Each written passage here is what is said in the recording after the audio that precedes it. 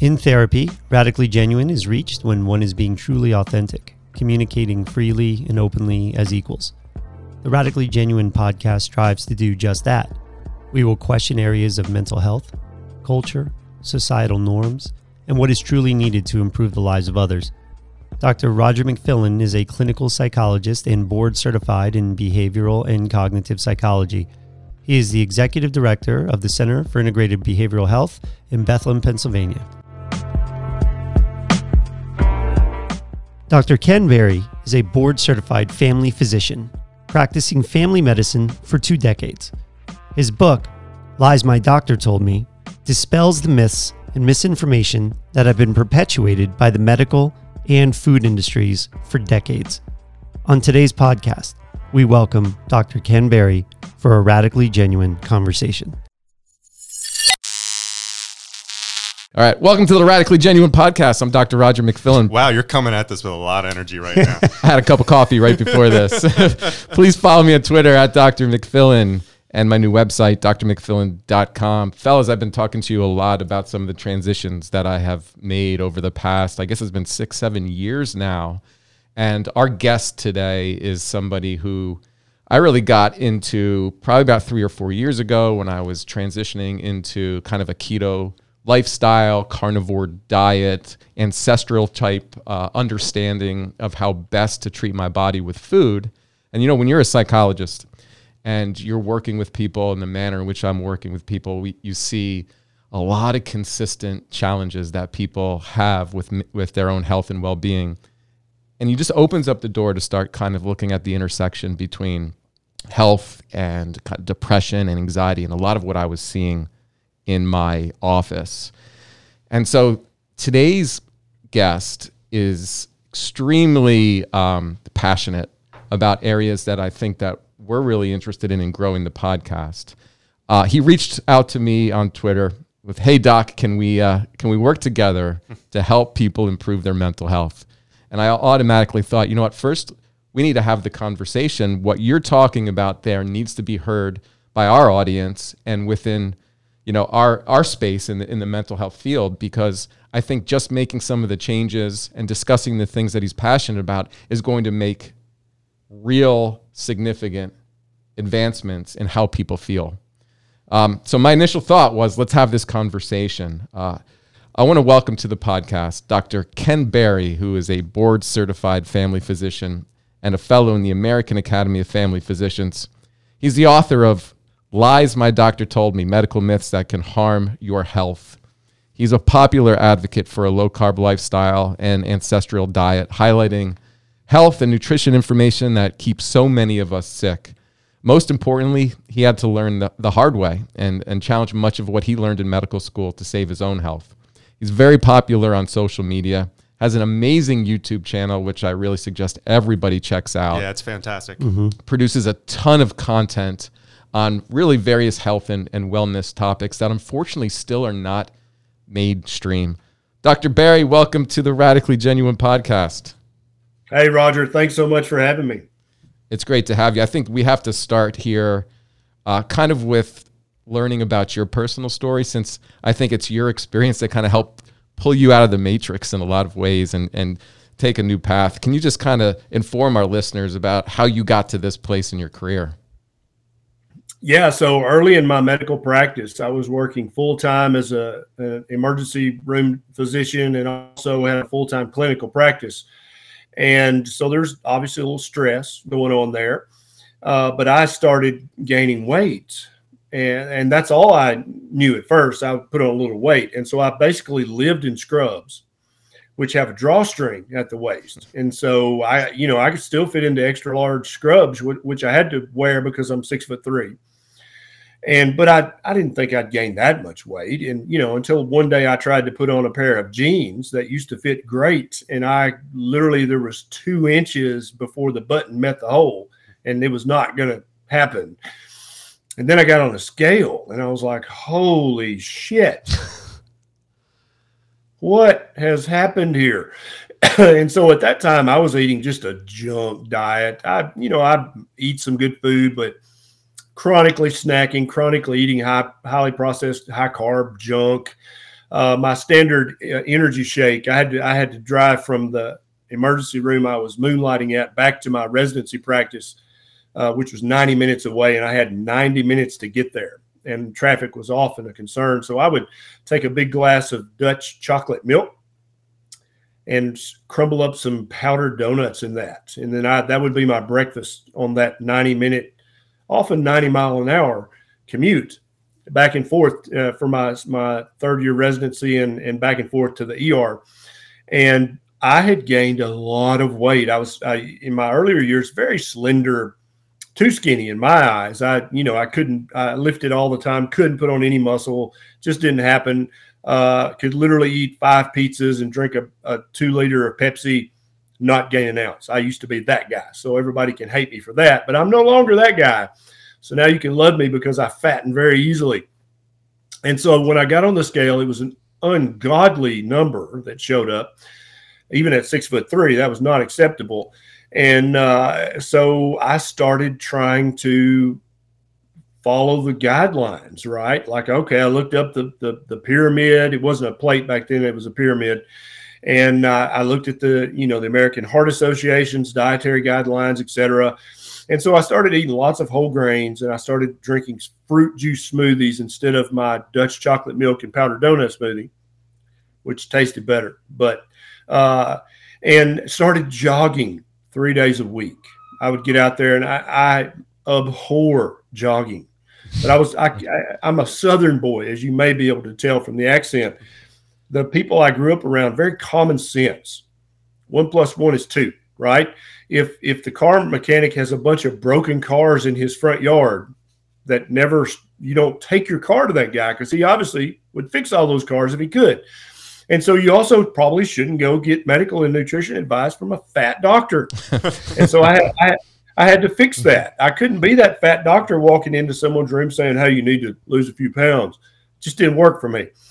And so after 3 months of following the ADA, AHA, pyramid guidelines, I got on the scale again, and I'd actually gained more weight. I was up to 297 pounds at 6'3". That qualifies as, we used to call it morbidly obese. Now the term is severely obese. And so I thought, shit, I need to probably check some labs. So I checked all my labs, and I was pre-diabetic. My inflammatory markers were high. I was a mess. I was miserable mentally and physically.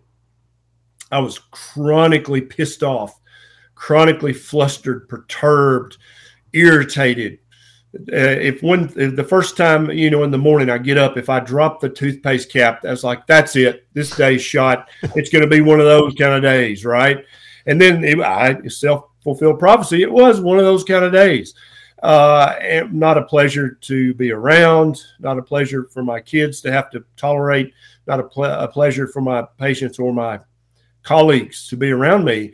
And I thought, well, obviously because I can accuse my patients of being non-compliant, right? Mm-hmm. It's like, well, you obviously didn't eat lots of whole grain bread and drink fruit juice smoothies. You're still drinking your Dutch chocolate milk. But I live with me. So I knew that I had done all those things and was also jogging 3 days a week, which was misery, torture.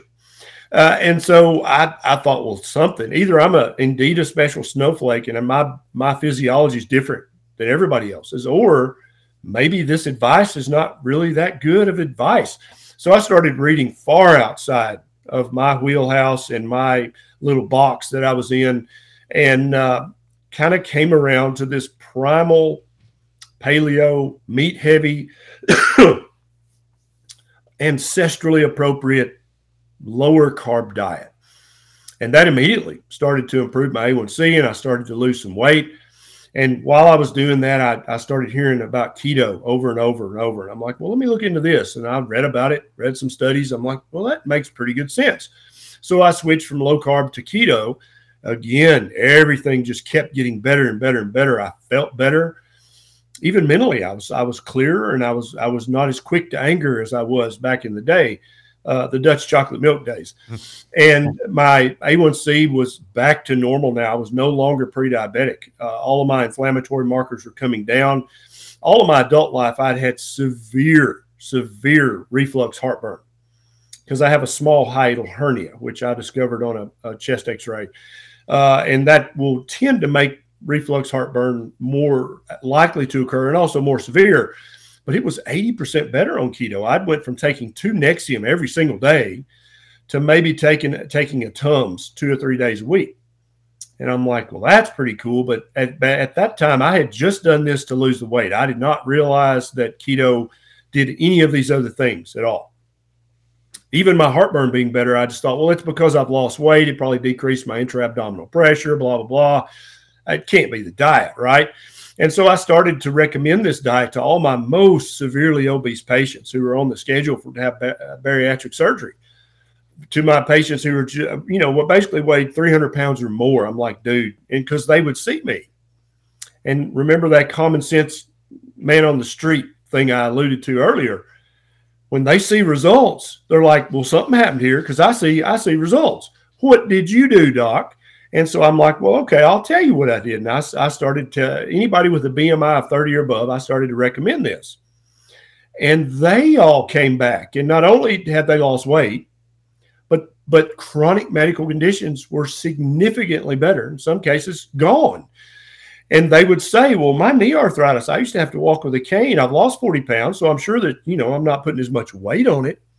But it doesn't hurt at all anymore. Does this diet do that? And at first, I was like, I don't think so. I think you probably just lost weight, physics, weight. Then more people with reflux be like, I don't even have to. I'd be like, yeah, I'm going to refill your Prevacin. They're like, I don't even take that anymore. My reflux is so much better. Did the diet do that? I'm like, nah, I don't think so. The list is just long and long. I could keep going. And so then I started thinking, well, how could this diet, if it is improving all these chronic things, how could it do that? And that's when I kind of started reading about hyperinsulinemia.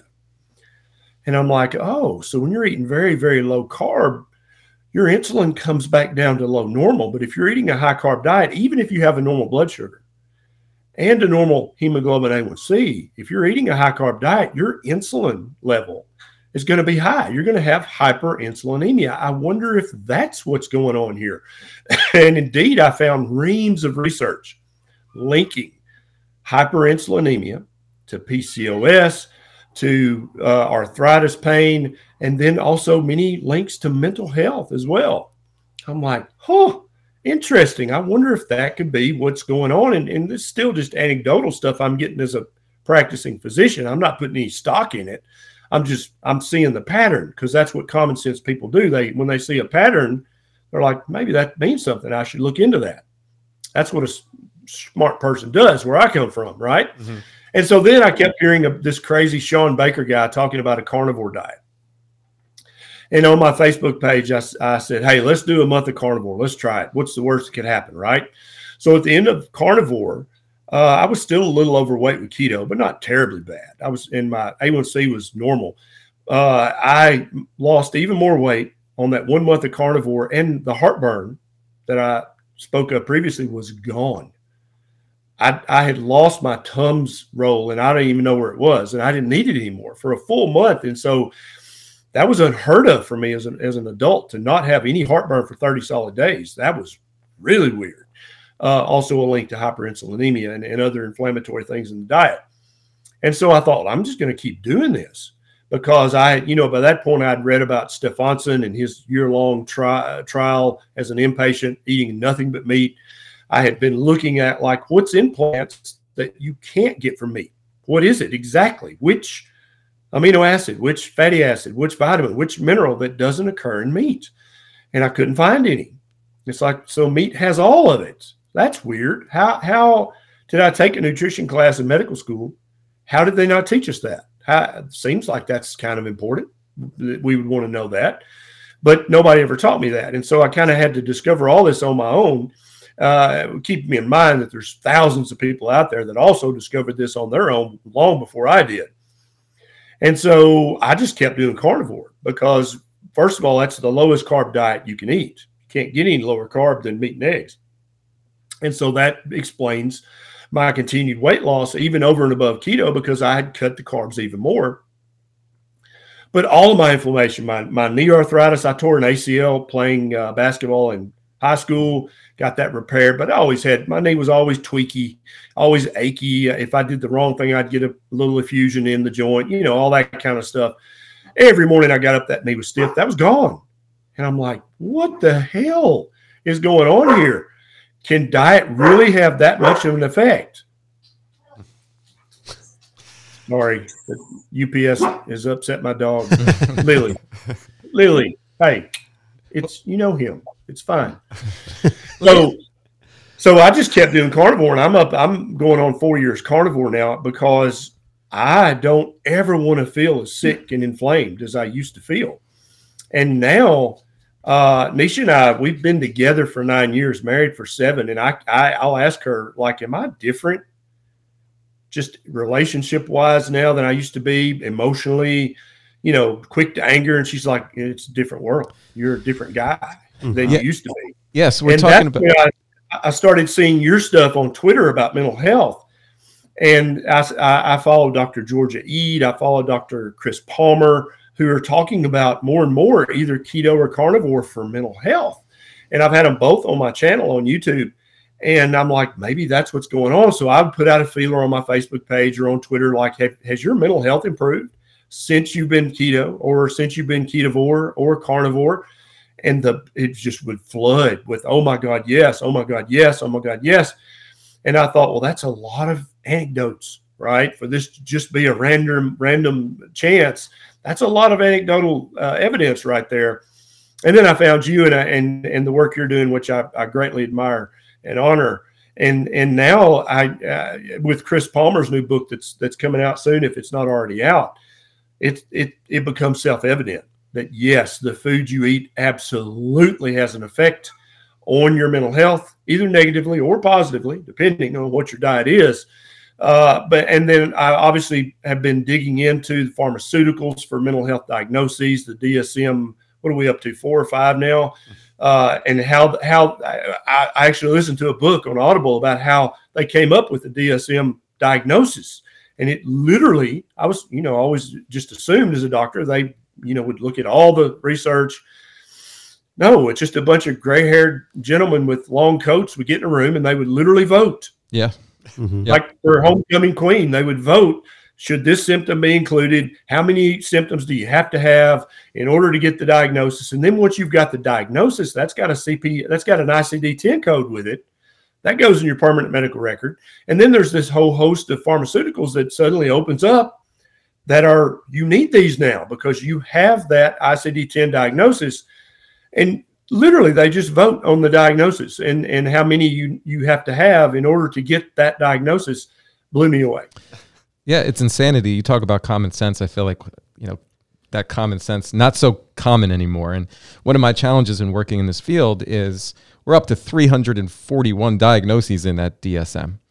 And as a society, we're seeing all health markers really becoming more and more problematic, increase in obesity for males. And I want to get into this a little bit later, significant decreases in testosterone. Our lifestyles are shit.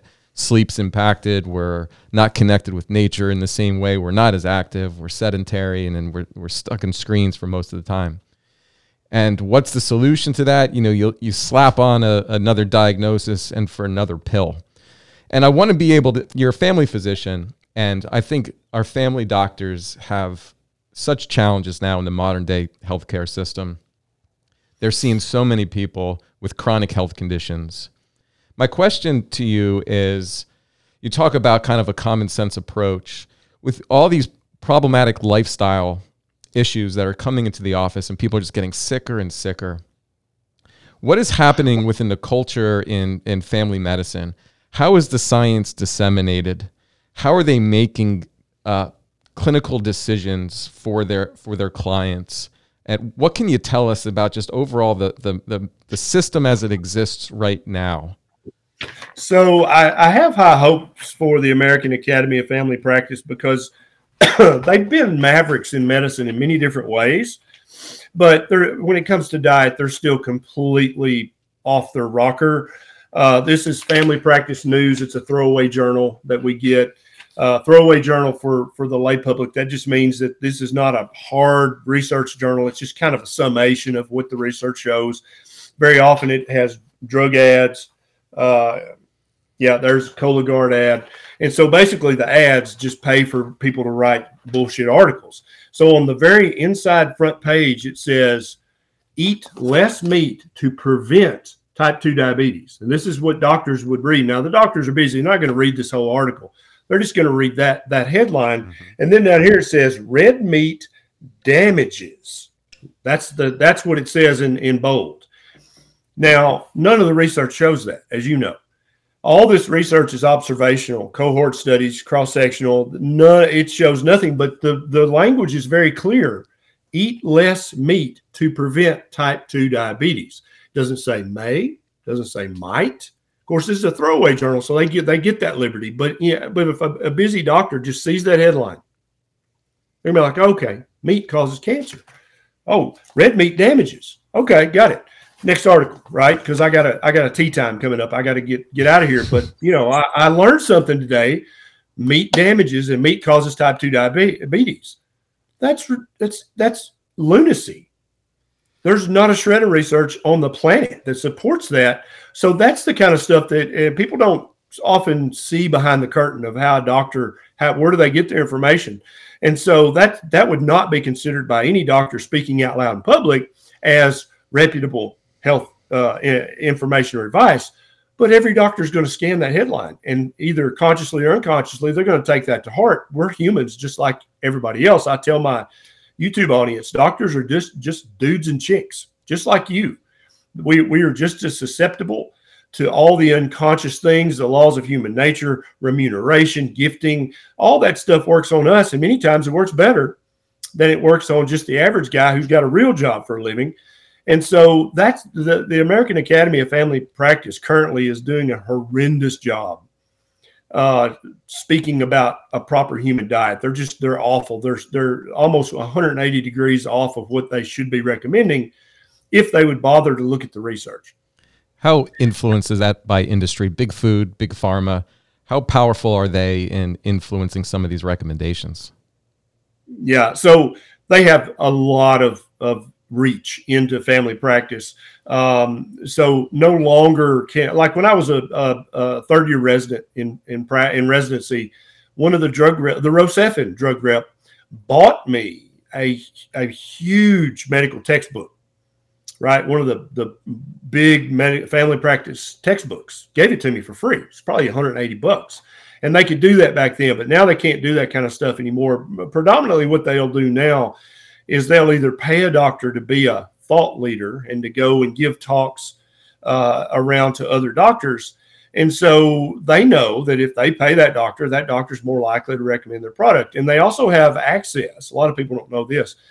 They have access to all the prescribing history of every doctor. And doctors cannot opt out of this. So they literally have a database that they can go to, and they can see, am I prescribing this kind of drug or that kind of drug? Am I prescribing their drug at all? And so if they see I'm already using their drug, and then they reach out to me and they're like, hey, we want you to be a thought leader. We want you to speak to other doctors. How big did my head just get? Right. And we're going to pay you. You get free dinner, of course, but we're going to pay you $500 to go and give this talk to other doctors. Well, now am I going to write more or less of that drug? I want to continue to be a thought leader, right? So I'm going to wear that drug out. And then now let's get to the dinner. Every doctor sitting there who wasn't invited to be a thought leader are looking up to me as a thought leader because they're sitting down, I'm standing up. So even if they hate me, I'm still above them, physically speaking, which matters when it comes to human nature, because when we look up to someone, we inherently will listen to them more. This is known in psychology, right? That's why speakers stand on a podium, and so people will take them seriously, even if they're kooks. And so even if they don't agree with what I say, they're going to eat their steak and surf and turf, right? And they're going to hear my voice, even if they don't agree, and they're going to walk away. What's their prescribing practice going to do? They're going to write more of that drug. Even if they don't agree with it, they'll be more likely in a 50-50 situation to prescribe that drug because of that free dinner, which is a gift, which everybody feels like we need to give some recompense. If somebody gives us a gift, it's human nature. Psychology knows this. And then also here's this guy standing up talking like he knows what he's talking about. So I guess that drug's better. I don't know. That's the main way that they influence medicine now. And then all the ads in all the different family practice journals, the majority of the journals are paid for by the drug ads. Doc, I got a question. In my previous job, health insurance was a big thing, and ways that we could cut back on what our contributions were was, doing our annual checkup. And then they had some doctors come in once a year and they would draw our blood, and we'd basically get our results. And in there was cholesterol. And they were screening for like cardiovascular dysfunction. So every year I would get what my total cholesterol score was. And basically they said if I was in a healthy range or in a health risk range, and they were linking that back to cardiovascular dysfunction. Yeah. And a lot of people I know want to pursue a diet that might be more carnivore based, but if they have high cholesterol, often the pushback will be like, I can't do that. I can't eat bacon and steak every day because my cholesterol levels are so high. What's the relationship there? So the reason that people care if their total cholesterol and LDL cholesterol is high is because it's purported that a high total cholesterol or LDL cholesterol increases your risk of having a heart attack or stroke. That's why we all care. If it didn't do that, none of us would care. We wouldn't even check it, right? Well, turns out much of the research done on this was designed and paid for by the drug companies. And very often the researchers doing the research either owned stock in the drug company or they were directly employed by the drug company. And so a lot of the LDL will kill you research is going to turn out to, I guarantee you, when a young, hungry assistant district attorney decides to issue a subpoena because harm has been done, and I need all the raw data, I need all the emails, I need all the back channel communications from you, Pfizer or Merck or Sanofi, whoever, it's going to be disastrous because they know that they've tweaked the studies. There's probably 20 studies that didn't show a benefit for Lipitor, but they published that one that did show a benefit. That kind of crap's been going on for decades. And it's just going to take one lawsuit with Discovery, and that'll be the end of that. But right now, that's rife. Everybody does that. That's just the way it's done.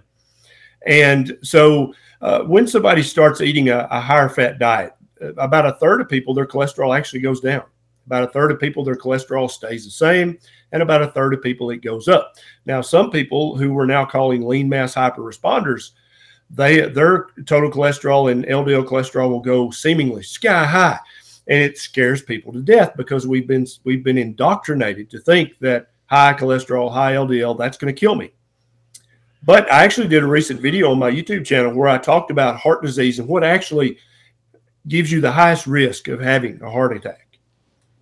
And the thing that with the highest hazard ratio is type 2 diabetes.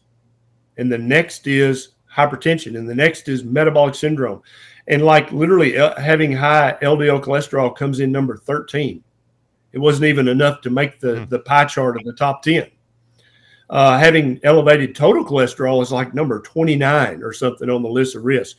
So again, as a common sense country boy, it would seem to me that what I should really focus on is decreasing or reversing the conditions that give me the biggest risk of having a heart attack or a stroke. And that's not LDL cholesterol or total cholesterol.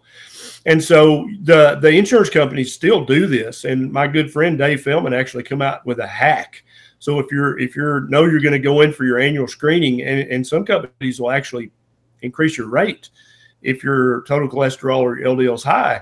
He's got a hack, like a 7-day hack, where you basically live on fat-free turkey breast and white bread for 7 days, and it will plummet your LDL and your total cholesterol very often back to normal. It'll raise your A1C and your triglycerides and your insulin, but they don't care about that. They just want that LDL to be normal. And so then as soon as you get your bill of health, then you go back to eating a proper human diet. But the insurance companies, all they can go on is what the medical research shows. And currently, if they ask any preeminent cardiologist, what should we look for? It's LDL cholesterol, even though that's completely foolish.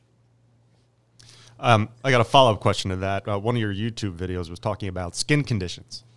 and some of them that typically would go away after being on a carnivore diet for a period of time. Yes. Someone I care about recently has xanthelasma, which is cholesterol deposits that accumulate underneath the skin, usually around the eyes. Yeah. Do you believe that it's possible pursuing like a carnivore type diet might balance things out and improve that? Is that possible? It definitely is going to slow down or stop the progression of the xanthelasma. It might very well, over the course of weeks, months, or a few years, shrink them. They may go away. There's not enough research on that for me to say definitively yet. But I can tell you that every case of xanthelasma I ever saw in my clinical career of over 20 years was in somebody eating a mixed diet. They might have been eating high fat, but they were definitely eating high carb as well.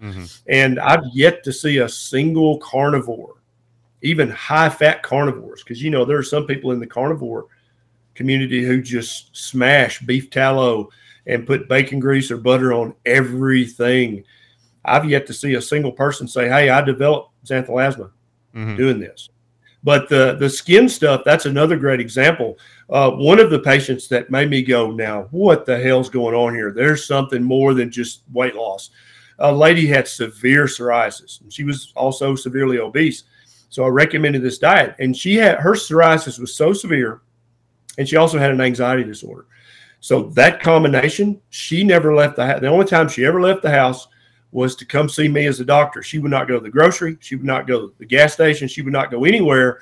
She came to see me only because I didn't judge her because of her psoriasis was so bad. I kind of, I'd flirt and joke around with her. It's like, I don't give a damn. You're still my patient. Who cares? And so she was comfortable coming to see me, but she came back in 3 months, guys, and her psoriasis was gone except for a tiny hair patch on her left upper calf. About a patch about this big around. I mean, her face was covered. Everything was covered. And she went keto, and 3 months later, it was literally a patch this big on her leg. All this was gone. And she's like, can the diet do that? And I'm like, okay, that's weird. I've never seen anything like that. And that's when I started looking into the hyperinsulinemia in earnest. So I want to take you to your book because I think it's really awesome. And it starts off with you saying the most powerful and deceptive lie is believing that your doctor knows everything about your medical health or medicine as a whole. So why is that a lie? Well, because it's not true. And so if your hairdresser says, hey, I know everything there is to know about human hair and coloring and cutting, I know it all. I know everything. Well, they don't have a fiduciary duty to you. They can say that. Your mechanic can say, I know everything about Audis or Mercedes, everything there is to know. But a doctor doesn't get that liberty. We don't get to say that sort of thing. And we also don't get to imply that to our patients. And very many doctors, they'll imply that with their manner and their demeanor and how they come across and how they talk down and they're condescending, implying, I know it all. You don't know anything. You're just a truck driver. You're just a work at the grocery store. You listen to me. I know. But that's not true. Any doctor worth a damn will tell you that there's more that we don't know than there is that we actually do know. And probably half of what we think we know is going to turn out to be wrong in a few years with more research anyway. So any doctor who's haughty, who's like that, know-it-all, just overbearing, that's foolishness. There is no doctor who knows enough to know what they know and what they don't know is ever going to come across like they know it all, because they certainly know that they do not know it all. Let's transition a little bit into mental health. The global antidepressant market was over $26 billion in 2020. And some of the latest research that I saw, that 80% of these prescriptions were being prescribed in primary care. And I think, Doc, you're on the same page with me that there's a lot of nutrient deficiency or other medical conditions that are really missed in primary care settings, and they become misdiagnosed as a psychiatric condition. One of the things that I've really loved about your work is you've been open about this. What are primary care doctors missing that is leading them to misdiagnose it as a psychiatric condition? Well, they're missing a lot. And I could just give you numerous examples of things that I've seen. I've always been a doc that I was much more quick to check lab work. And I was much quicker to check lots of lab work, not just the standard little narrow panel. And then if any patient said, hey, I read about this on the internet, could you check this, and that? I was like, sure, yeah, let's check it. I'll learn something from it, because currently I don't even know what the hell that is, or I don't, and so rather than using that as an excuse not to order it, I would actually use that as an excuse to order it, because I'll learn something, because when I get your results back, I'll be like, oh yeah, let me look that up. What does that even mean? And oftentimes it would turn out to be foolishness. It didn't mean anything, but sometimes it would be a very important value. And two of those such values were C-peptide and fasting insulin. And I had no idea. Well, C-peptide, I didn't even know you could check that initially back in 2003. And then fasting insulin, I remembered about the beta cells and they made it, but I never was taught that, to my memory, that there was such a thing as hyperinsulinemia, that your insulin could be too high and that actually could cause damage. So very often I would see somebody come in with low testosterone and they'd be misdiagnosed as depressed. Or I would see somebody with fibromyalgia, which that's very often misdiagnosed. And so I read an article and I learned very early in my career that to diagnose somebody with depression, that's a diagnosis of exclusion. Do they have hypothyroidism? Well, you don't know if you didn't check the labs. Do they have low testosterone? Well, you don't know if you didn't check the labs. Do they have cancer? Do they have any number of different medical conditions that can mimic depression? And so it became a very rare event for me to actually diagnose a new patient with a new diagnosis of depression. But it was very common for me to inherit a patient or have a patient come back from psychiatry or whoever with an existing diagnosis of depression, for which I was happy to re-prescribe their SSRI or whatever they were taking, not knowing any better, right? I assumed that their doctor also knew that depression should be a diagnosis of exclusion. And what that means for the lay public is you rule out every other thing this could be. And if all that stuff is ruled out and they meet the DSM criteria, then you diagnose them with depression. But you don't diagnose them with depression until you've checked their thyroid, until you've checked their sex hormones, until you've checked their adrenal function, until you've checked to make sure they don't have a brain tumor. You don't just give somebody a diagnosis of depression. That's not how it should be done. But Roger, I would guess 90% of the time, that's the way it's actually done on a day-to-day basis in practice. But family docs and other primary care docs are just trigger happy to diagnose somebody with anxiety disorder, with depression, with severe depression, seasonal affective disorder, OCD, all kinds of different medical conditions, even bipolar. Now, many family doctors are very comfortable diagnosing somebody as bipolar. And I don't think I ever once made that. If I thought you had that, I would send you to a mental health professional, and then I would take their guidance, because that's to me such a damning diagnosis. I would never give somebody that as a family practice doctor. That's outside my wheelhouse. But many family doctors, the latest drug rep's been there, and they feel completely confident making that new diagnosis. And I think that's entirely inappropriate for primary care to be doing that. I feel like it's been a shift, because I was always trained that you implement the safest and most efficacious treatment first. And if we're going to go back to common sense, if somebody is obese and somebody has a really sedentary lifestyle, you just assume there's a lot of health conditions that would present itself in a way where they would have symptoms of. And we talk about depressed mood, we talk about anxiety or low energy as a symptom of underlying conditions that have to be targeted. And it only makes sense that you start with lifestyle interventions. Now, my questions here, and I want to get into some of the specifics on diet, do you believe that there is an optimal human diet that we could benefit from? Yeah, I absolutely do.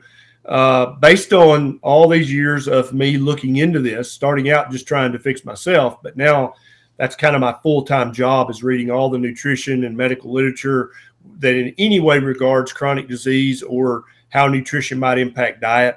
But what I found very quickly was that if I just stayed in the silos of medical research and nutrition research, I was missing out. because it dawned on me, it's probably important what humans ate 1,000 years ago. That probably matters a lot. Why don't we ever talk about that? But then I started looking into archaeology, and then everybody wants to talk about just a few hundred or a few thousand years ago. And I thought, well, how long have we been on this planet as a species? Wow, a long damn time. Okay. But even before that, as hominids, it's known in the paleoanthropological literature that we were super carnivores, predominantly meat eaters, even before we were Homo sapiens sapien. Okay. So for about 2.5 to 3 million years, our ancestors' diets have been predominantly meat. That probably matters, doesn't it? If as health professionals and at least pseudoscientists, if not scientists, are we going to ignore all the evolutionary evidence, all the paleoanthropological evidence, the anthropological, the archaeological? Why don't doctors think about that stuff? Because it seems like that would matter as well. And so my proper human diet is based on all of those disciplines and what they have to say about what human beings eat now, what they should eat, what they've eaten in the past, and what they've eaten in the very, very distant past. And based on all that, I've come up with a proper human diet spectrum, which for any human being, you need to eat somewhere between 100 total grams of carbs a day and 0 total grams of carbs a day, depending on multiple factors. You need to eat a diet there's no human on the planet that's going to benefit from eating more than 100 total grams of carbohydrates a day. Human beings are by design low carbohydrate mammals, just like many of the carnivores. If you feed them a high carb diet, I just did a live with a veterinarian about proper cat and dog diets. If you feed a cat a carb diet and don't feed them just meat, they will develop retinopathy, type 2 diabetes, fatty liver. They'll get obese because they're low carb mammals by design. That's what you're supposed to feed them. Seems like a lot of vets have forgotten that, but the same is true for human beings. And so we have to eat a low carbohydrate diet. We have to eat a nutrient dense diet. That's why you eat, is for nutrition, right? And so you don't want to eat things that are devoid of nutrition. You only want to eat things that are full of nutrition that human beings need. You want to eat a diet that's ancestrally appropriate. And how I've started to define that is, don't eat anything that human beings wouldn't have had access to at least 15,000 years ago. And there's multiple reasons why I picked that cutoff. If you're interested, we can definitely go down that mind hole. Mm-hmm. Okay. We need to eat a diet that is uninflammatory, both inflammatory to our physical body, but also to mentally. And Roger probably knows of many carnivores that if they eat any plants whatsoever, their mental health will start to degrade, start to get worse. And they'll start to have problems with their OCD, their depression, their anxiety, whatever it is. But if they stick to a meat-only diet, in some cases a very strict kind of meat, their mental health is perfection. They don't have to take any medication for it. And so those are just a few of the principles that I consider principles of a proper human diet. For all my clients that are listening to this, just rewind the past 20 seconds and listen to that again. So, I see this way too often, clients choosing vegan or vegetable-only diets. What are your thoughts on vegetables? So I don't think plants are trying to kill us, but they definitely are trying to discourage us from eating their seeds, right? Because that is the reproductive part of them. If all of their seeds are eaten, then they'll be extinct. And I've done a lot of reading in evolutionary biology, and it's clear that if you try to eat an animal, that animal will either bite you or scratch you or run away. That's their defense mechanisms, but plants can't do that. So they use chemicals, toxins, as their defense chemicals. Now, there are some parts of some plants that it seems like the plant actually wants animals to eat, like the fruit, right? It puts that fruit there, but it does that so that animals will eat the fruit and in the process eat the seeds. It goes through their digestive system unopened, uncracked, and they poop it out. So basically they just planted that seed in some mulch, right? So that's a good evolutionary cycle there. That's smart of that plant. But anytime we as mammals are eating seeds and cracking them open so that the DNA is exposed, there's toxins in there. That goes for nuts, that goes for seeds, that goes for any of the important parts of a plant. Now, some plants are flat out so toxic that if you eat any part of them, you'll die, right? Poison hemlock, the beans of the castor bean plant, they will kill you deader than shit, right? But many plants don't kill you quickly. They either discourage you from eating them by causing inflammatory symptoms, or they may lower your testosterone enough that you don't reproduce, and then that way there's not more humans out there that really like that plant. All kinds of secondary and tertiary ways that they can discourage us from eating them. And so I think that there's a normal distribution curve for every physiological function of humans, everything, okay? So on that normal distribution curve, the vast majority of people can probably eat cashews. As long as they're roasted, they can eat them. It's no big deal, right? So people over on this end of the tail, they can eat 20 pounds a day. It doesn't bother them at all. But there's some people over here, if they eat cashews, even roasted, they're going to have inflammatory symptoms. And I think that somewhere on that normal distribution curve, we fall as an individual for every single plant food out there, whether that's chia seeds or whether that's kale chips, or whether that's the latest, root or berry that they found in the Himalayas that is the latest superfood. Some of us can seemingly eat it and not have any inflammation or problem. Others of us notice immediate inflammation. And so, but the problem I think is under the fat part of that normal distribution curve, those people don't notice the inflammation, but it's happening at a subnoticeable level, and their health is suffering from it. And so the more and more I research human diet, the more and more I think that plants are excellent garnish, and they might be good for seasoning. They make good medicines in some cases.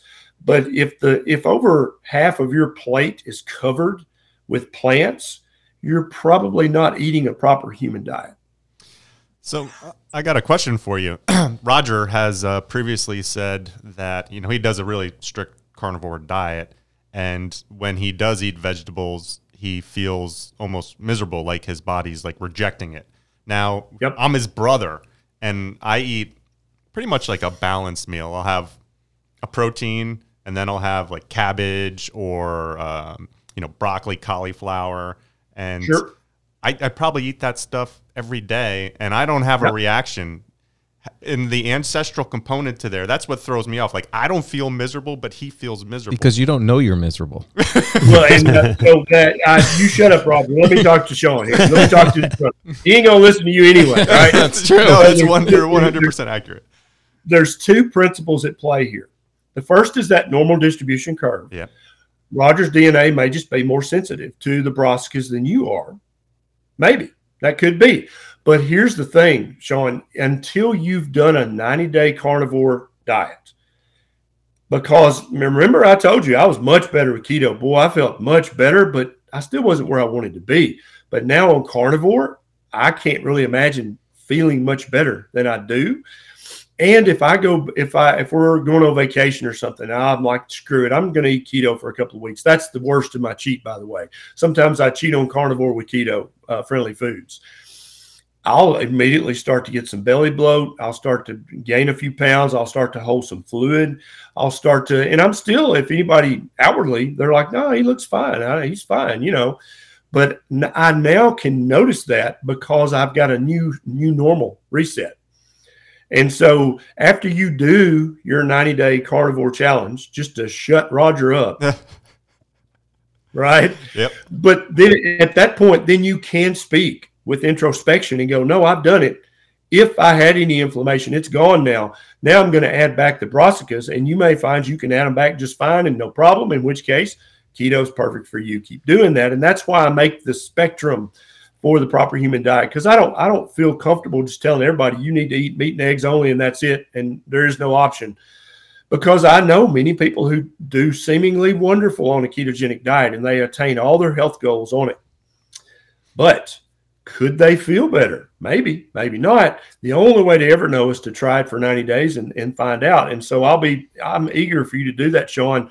So you can either smash Roger or you can say, oh, shit, he was right. I love variety, so I think that would be the struggle for me is that I love food. And so just have a variety of meats. I could probably, swing it. But in your studies or in your research, have you ever come across anything about gut bacteria? Because I had done a study before, Viome. And the first time I did it, they identified a mold, a pepper mold.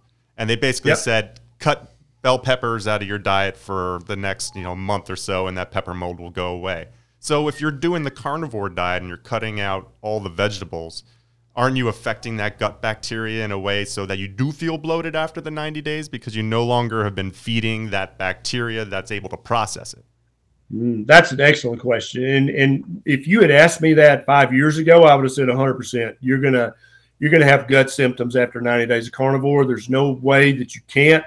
Back then, I still believed in the magic of plants and vegetables, and especially broccoli. How can you say anything bad about broccoli? What's wrong with you?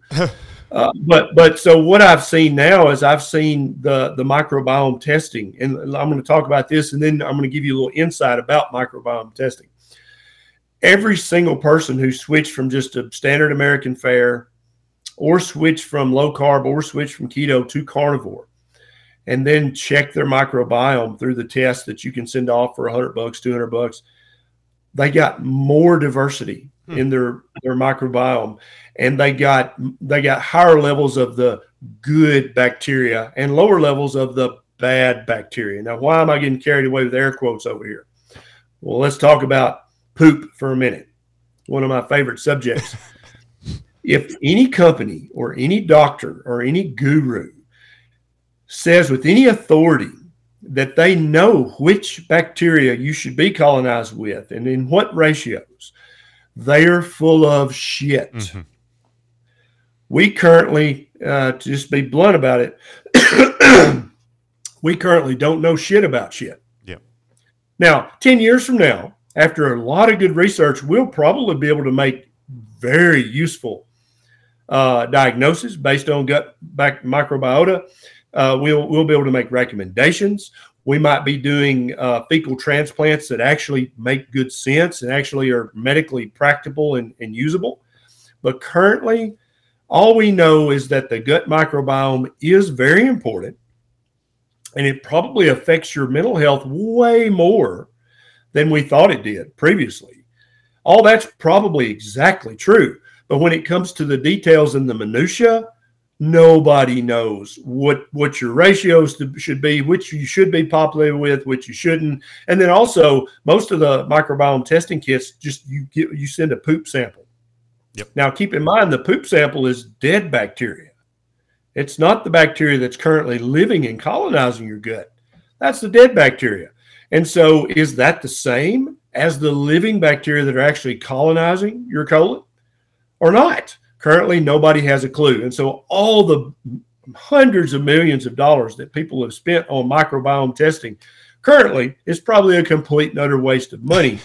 But I can tell you that tens of thousands of people who are on a carnivore diet, that's a lot of anecdotes, have told me unequivocally, and this includes people who used to suffer from severe Crohn's disease, ulcerative colitis, or irritable bowel syndrome, whether constipation or diarrhea predominant. Their gut symptoms are gone. Now, they have zero gut symptoms. People with chronic constipation had to take a box of X-Lax a day just to poop a little bit. It's gone on a carnivore diet. And so that's a lot of anecdotal evidence that you can do with what you will. But I would say try it for 90 days. And then either way you win, Sean, because you can either beat Roger down with the fact that he was totally wrong, which would be fun for a brother to do, or you could improve your health. Either way you win, man. Yeah, the problem here is I think he's stupid from his previous diet. So to try to get him motivated to do something different is going to take a lot of goading on my end. But we have to do this experiment. But I've got more questions about the details of this because I'm not actually strict carnivore anymore. One of the things that was happening with me when I was in ketosis is I did notice that there was a little bit of a decrease in energy and my sex drive. And what I started reading more and I got turned on to like Paul Saladino, Carnivore MD, and that kind of animal-based diet. And so all I did was add a little bit of organic fruit, organic berries, and some raw honey to my diet. Yeah. And that seemed to make all the difference. What was going on with me at that time? It's hard to know. Paul and I we just did an episode of his podcast about this very topic, which I don't know when he's going to drop it. He may not. Maybe didn't like what I said, but I think he will. He's a pretty honest guy. But there are some people who seem to do better if they include a few carbohydrates, and thus the proper human diet carbohydrate spectrum, right? And so, but there are many other people who do fantabulous, as close to zero carb as they can get, right? And so first, let's talk about honey. Honey is pure sugar. And I think Roger would agree with that. Mm-hmm. Anybody who in any way implies that honey's magical, that it's got this or that or this or that, that's complete and utter horseshit. Honey is sugar. Bees beat their wings like 1,000 times a minute, right? They've got to have constant sugar because also they're bees and not humans. And so they vomit up the honey to feed to the hive, right? To help them grow and fatten up and become adult bees and be able to do their business. There is nothing in honey, any honey, even that $60 an ounce Manuka honey. There's nothing in that humans need. It has never been proven.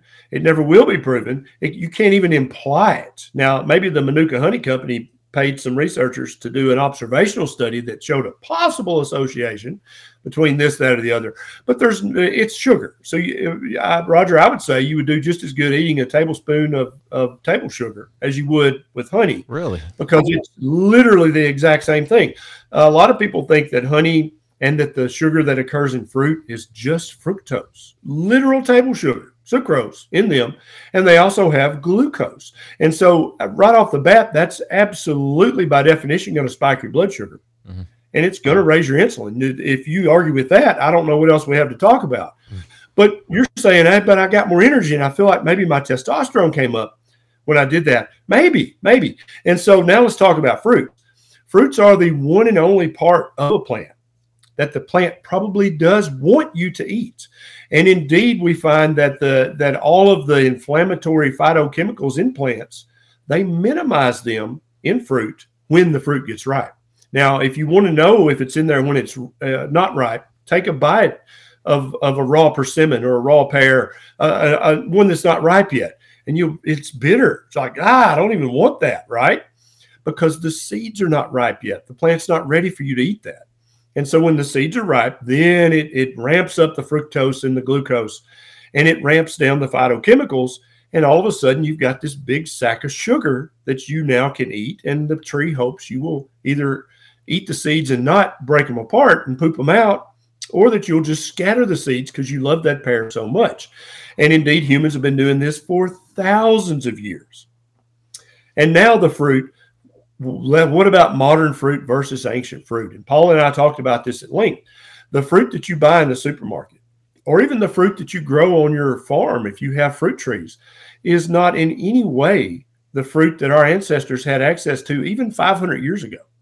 Not even talking about 50,000 years ago, because there's ample, not only anthropological evidence that humans have been selectively breeding fruit trees for thousands of years, even in the jungle, but also animals selectively breed the fruit as well, because they're going to eat more of the super sweet, tasty fruit, right? And they're not going to eat as much. And so the bigger the fruit, the more colorful it is, and the sweeter it is, the more animals are going to eat it. Therefore, the better its seeds get propagated.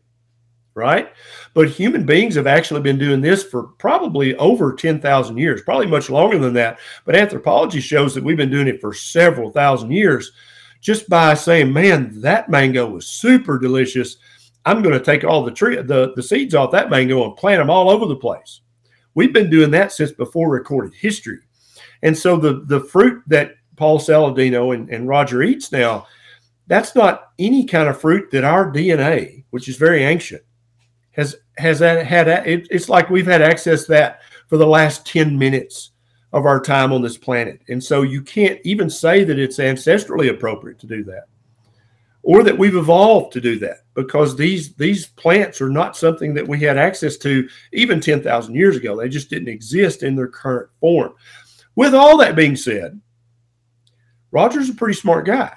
And if he feels better eating some fruit and a little bit of honey, I think the honey's bullshit, Roger. I'm sorry, but whatever. That's fine. That's fine. But if you feel better eating some organic, non-GMO fruit that you know is pesticide free, do it, brother. As long as you keep the total carbs under 100 total grams a day, I think it's part of a proper human diet. All right, fellas, if I can just pound a couple more questions at him, because one of the things that really disappointed me about your book was the whole chapter on dairy, because I love dairy. Same. And so I moved away from the whole milk after reading your book, but I still had kefir as part of my diet, and some full fat Greek yogurt. Sure. Is the kefir and the full fat Greek yogurt a better option than the milk?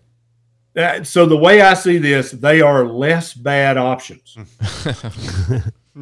But that doesn't make them good in my estimation. Now, always remember this. Everything I say is based on the normal distribution curve of human physiology, biochemistry, and cell and molecular biology, and probably your microbiome as well. All that matters, right? So it also matters your age, your gender, your hormone status, your current metabolic health. All that stuff matters. And so without a doubt, it's inarguable that 75% of humans on planet Earth are lactose intolerant as adults. 70 to 75% of the human population. So it's not, we in America, we talk about lactose intolerance as a disease. There's even an ICD-10 code for it, right? But it's not a disease. It's actually, that's normal. The abnormal is caused by a genetic defect that gives us lactase persistence. And it's actually evolved 3 different times in human society, once in the far north and twice in Africa, in completely different populations. And every single time it happened when we were starving. We didn't have enough food. And so basically we're like, shit, I'm starving. I'm going to drink this cow's milk, And so literally humans were chasing the cows around. And that normal distribution curve, there was enough people on this end of the tail that had lactase persistent as a genetic defect that they didn't starve to death. And everybody who had the normal DNA, they starved. And so lactase persistent became more ubiquitous in that population. But this didn't happen as a improvement on the proper human diet. This happened because they didn't have access to their ancestrally appropriate diet of fatty red meat and lots of eggs and lots of animal tissue for whatever reason. Maybe they were geographically trapped. Maybe they were trapped by the weather. Maybe they were whatever, who knows? But they didn't have access to that anymore, so they had to do something or starve to death. And now dairy is an excellent starvation food. If you're starving, Roger, you should eat all the dairy. It will keep you from starving. Absolutely. But is it an optimization food? That's the question that we're all wanting to know. And my opinion is after about the age of 5, 6, or 7 years old, all of us become at least some degree lactose intolerant. That's number one. Number two is the dairy protein, the casein, and the whey. For many, many humans, and there's research to back this up, they are intolerant to the different caseins. They're intolerant to whey, and they will have an immediate reaction. Well, now, if my normal distribution curve does in fact apply, that's those people over here. What about all these people under the fat part of the curve? They're not having just an abject reaction to the caseins or the whey, but they are having some inflammation. It could be psoriasis. It might be irritable bowel symptoms. It might be dandruff. It might be their joints acting up on them when they eat or drink too much of it, or it might be a degradation of their mental health. But they don't make the connection because they're eating such a mixed diet that they don't make the connection. Oh, I have this big glass of milk every morning. That's why my eczema is so damn bad, because they haven't done that elimination diet experiment yet that Sean and I talked about. So they don't really know. But the protein in dairy for many people is very inflammatory. Now, when you bend that protein, and that's what happens when you ferment dairy. right? The microbe eats all the sugar, or at least most of the sugar, but it also bends the protein molecules. That's why it turns from liquid milk into mushy kefir or semi-solid yogurt or very, very solid cheddar. That's why it becomes that way, is because it bends the protein molecule. For many, many people, that seems to make the protein less inflammatory, right? And so that's why it's a lot of people who cannot touch liquid milk, they will immediately have to be in the bathroom. They can eat full-fat, fully fermented Parmesan or Romano or cheddar, and it doesn't really bother them much. So there are 3 macronutrients in dairy. There's fat, there's protein, and there's sugar, right? And so the fat is the least problematic of the macronutrients in dairy. That's why everyone, even someone who has severe lactose intolerance or a known casein or whey allergy, they can still eat ghee. And most of them can eat butter with very little problem at all. And so the only way anybody should be afraid of butter is if they're still afraid of saturated fat. And you guys know that the American Heart Association has come out now publicly and stated that saturated fat in the diet has no role in heart disease whatsoever. That cholesterol in your diet has no role in heart disease whatsoever. So that the saturated fat and cholesterol is no longer a concern. So what is the one macronutrient in dairy that we know is okay? It's the fat. And so if you're eating a full fat, heavily fermented dairy, it's probably going to be okay for you, but you won't know for sure until you've done that elimination diet, right? And then you can add that back in and go, let's see if I have any kind of reaction anywhere in my body. Is there a more nutrient-dense food on the planet Earth than organ meat, beef liver? No, there is not. There is not, and this is inarguable. And of course, the plant-based people will bring up kale and blueberries and Aussie berries and, all kinds of bullshit berries from the mountains of Jamaica. No. It's a very simple look up on the USDA's website. Look up beef liver, 100 grams. What's the nutrition content? Then whatever you think the superfood is, look up 100 grams of that and compare the vitamins and minerals, the fatty acids and the amino acids. Beef liver will kick every food on the planet's ass. Hands down, competition over. Okay. How often do you eat beef liver? I probably eat, I don't like beef liver. I don't hate it. I don't hate it, but I don't love it. So probably once a month I'll have some venison liver or some beef liver. But now cod liver, I really like cod liver with a little bit of 0 carb mustard mixed in it and some pepper and salt. I can eat that like a treat. And that's also a superfood. Chicken liver. My wife, Nisha, on her YouTube channel, she's got a chicken nugget recipe where the breading is actually carnivore. It's Parmesan cheese and pork panko. And when she breads chicken livers in that, I can eat 14 pounds of chicken liver, fried in bacon grease, of course. And so, but that's the thing you got to understand is, first of all, liver does not store toxins. That's a myth. The liver does not function as a filter in your body. It's much more complicated biochemically than that. It does not filter out toxins, but that's where a lot of people are scared to death of liver, or they're grossed out by it, is they think it's full of toxins because it's a filter and you have to change your oil filter every so many thousand miles because it's full of shit, right? Mm-hmm. And so it can't be healthy to eat the liver. Well, the liver's not a filter. That's not how it works. It's much more complicated than that. Liver is a superfood, but the takeaway is any liver is a superfood. So lamb liver is much milder than beef liver, still a superfood. Chicken liver, much milder. Cod liver, much milder, still superfoods. Like literally they're better than any multivitamin you can get, multivitamin, multimineral. Eat an ounce of liver, you're done. You don't need to take that multivitamin. There's a burgeoning field called nutritional psychiatry, which I think is extremely important. So sexy, so excited. Love it. Yeah, love it. We had Chris Palmer on our podcast, his book Brain Energy, and viewing mental illness and symptoms from a metabolic illness perspective is fascinating. He's got all the science to back it up too. If Chris Palmer doesn't win a Nobel Prize, I'm going to go to Oslo and show my ass. I support that. So my question here is, we're in this pharmaceutically driven world, and I get a lot of backlash on social media because First of all, I believe when you look at the data and you go back into the clinical trials, it's very hard to distinguish SSRIs, antidepressants, from a placebo group. And 100%, and the health effects are absolutely horrible. There's no doubt it's going to destroy your health. So if the research I've seen is there's maybe a 3 to 5% quantifiable benefits. And that's compared to placebo. That's not compared to another, right? That's compared to just a sugar pill.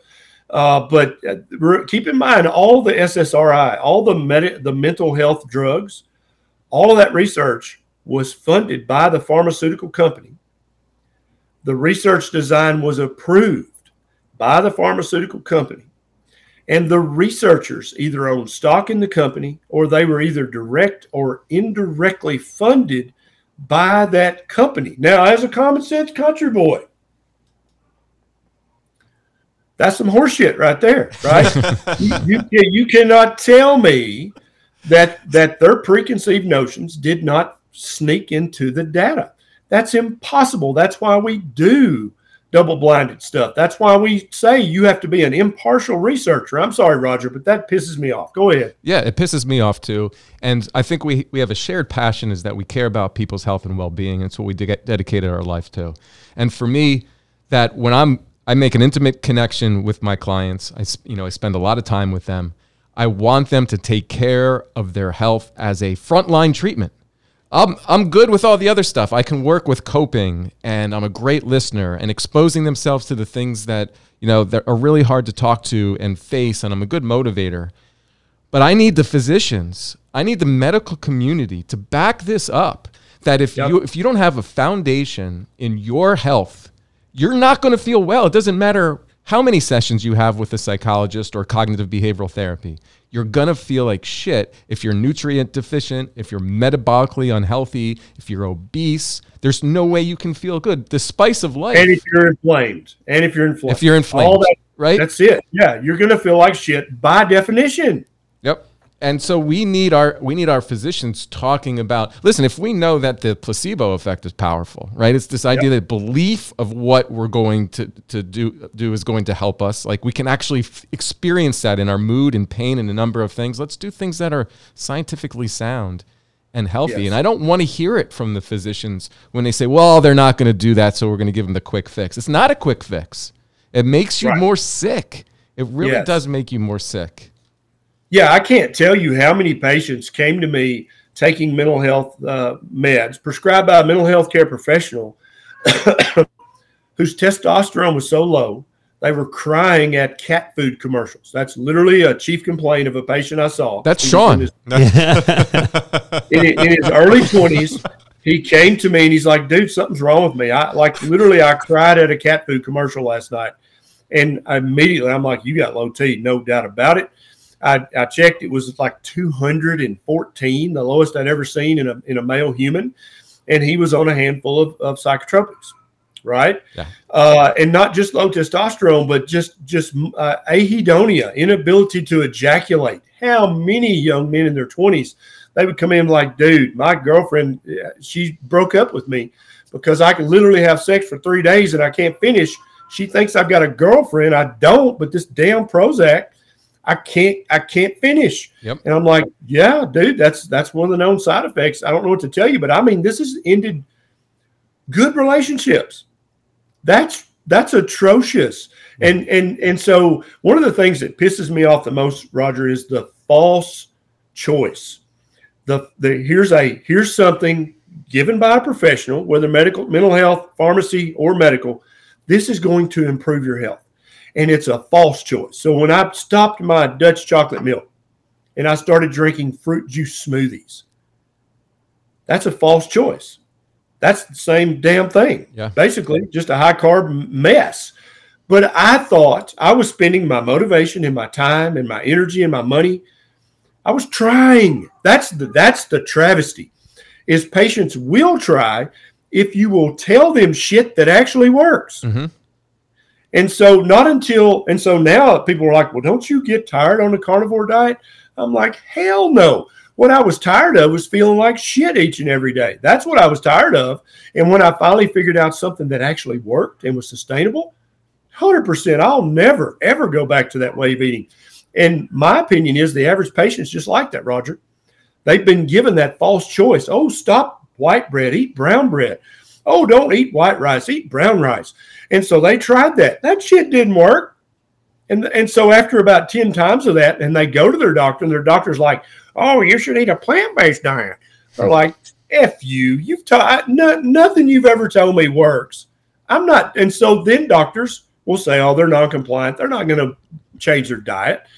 That's bullshit. If you give them a dietary change that actually will give them meaningful benefit and result, they'll change and they'll sustain. I bet you they will, because I see it every day. I agree. And we've kept you a long time, but we're going to kind of conclude on this because it's about testosterone. I just read a study where in 2022, men in their 30s, on average, have the same testosterone levels as a 60-year-old man from the year 1980. So Absolutely. We're seeing this decline in testosterone every decade. That makes me concerned for the future of humanity, to be honest with you. It's the Subaru commercials with the dogs. It just gets me every time. Yeah. Right. And so what they used to compare today's male testosterone levels with testosterone levels back from the early 1900s, Roger, but they've stopped doing that completely because that was like a 10x. Like the average male adult 20-year-old back in 1910, his testosterone levels are 10 times higher. So that was just so ridiculous. They stopped doing that. And now, so they're using the 80s the 80s are the new 1910s now. But yeah, absolutely. The diet that we're eating and the toxic mess that we live in that we call a lifestyle, the microplastics and the nanoplastics that are in our salt and in our food and in our everywhere. Like they've literally found nanoplastics in placenta. Oh, Jesus. And amniotic fluid now. It is everywhere. It's like jet fuel. It's like the forever chemicals. We've screwed our environment with respect to those. But that doesn't mean we need to give up. That just means we need to do the best we can. But yeah, the low testosterone epidemic is it's destroying humanity, and people, maybe slowly, but maybe quickly, because when enough men in a society have low enough testosterone, bad things start to happen to that society. And I think we're seeing echoes and tremors of that right now in our society. But I, for one, don't want to have low testosterone, and I don't want any of my patients to have low testosterone. And I also don't want any of my neighbors to have bad testosterone, because if something happens to society, I want all of my neighbors to have very high testosterone. Amen to that. Dr. Berry, loved having you. Great conversation. I think we get to talk about the complexity here of health and feeling well. We're in this dumbed down society, where so often someone just wants to label you with a condition and give you a pharmaceutical. But there is no easy way to feeling good. There's just no way. I mean, you're going to have to lift some weights, get out in the sun, and eat what we heard today, probably, a low carb but strong carnivore diet that's nutritionally dense, that's going to be really impactful on your mental well-being, your hormonal well-being, your metabolic health. And I think there's no doubt about that. We really thank you for being able to share your knowledge. Where can people find you? Thank you so much for having me, Roger and Sean and Kel. You guys didn't get to talk much. Roger kind of monopolized it. But that's typical. We're used to that. Yeah, we're used to it.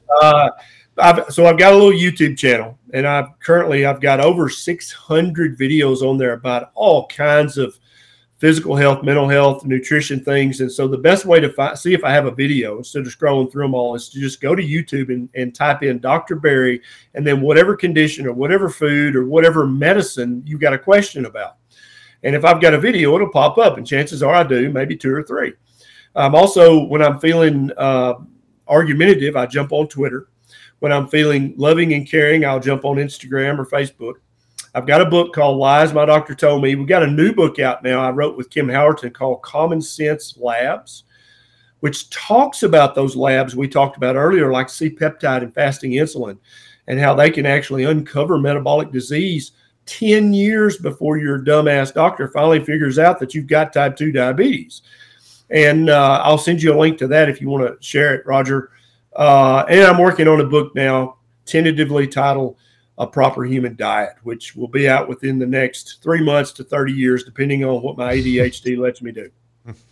Great. I really do encourage all our listeners to check out the YouTube channel, and it's an amazing resource. I've learned a lot from it. Yep. You're doing great work, Dr. Barry. Keep it up.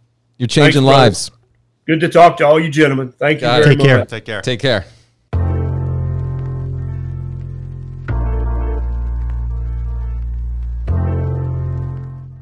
Listening to a podcast may be therapeutic, but it is not therapy.